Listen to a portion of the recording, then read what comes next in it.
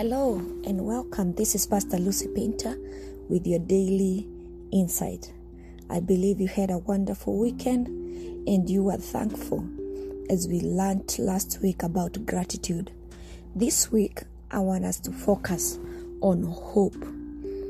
Psalms 139 and verse 7, the Bible says, "And now, Lord, for what do I expectantly wait?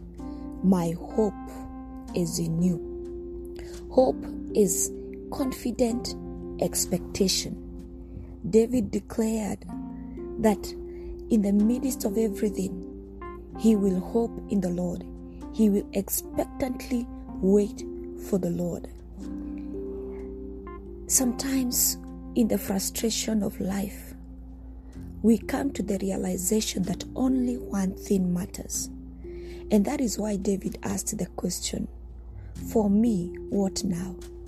In the midst of what we are going through, I want to ask you, what next? David gave the answer and said that we can only hope in the Lord.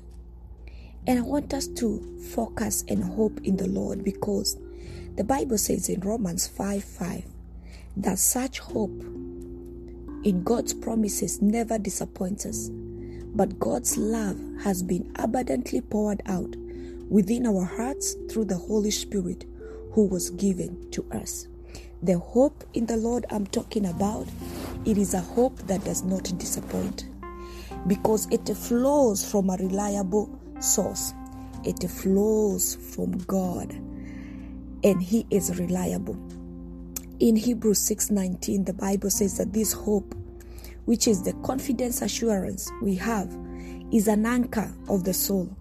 It cannot sleep. It cannot break down under whatever pressure bears upon it. It is safe and steadfast hope that enters within the veil of the heavenly temple, that most holy place in which the very presence of God dwells. Did you know that hope is an anchor? It is an anchor that holds us firmly rooted and grounded. And this anchor is in the veil of God. Let's talk about an anchor. Those people who sail boats and ship, they have the anchor, which is a very strong metal tied to a rope. And what happens is that when they want to stop or dock, they throw down the anchor, and the anchor goes deep and firmly. The boat is safe. It is grounded. Now let's talk about hope being the anchor. Hope being the anchor that wholly, firmly, and rooted, it grounds us. And this anchor, as we have talked about the way the anchor of the ship is dropped down into the depth of the sea, and maybe it gets to a rock and holds fast the ship that it cannot move. Now, how about understanding today that this anchor is in the veil of God's place? So the place where it is standing is in the veil of God's place. And the Bible says in Romans 15:13, "May the God of hope fill you with all joy and peace in believing, through the experience of your faith, that by the power of the Holy Spirit you will abound in hope and overflow with the confidence in His promises." I want to tell you today, the source of hope is God, and He has promised an overflow. You can have an overflow of hope.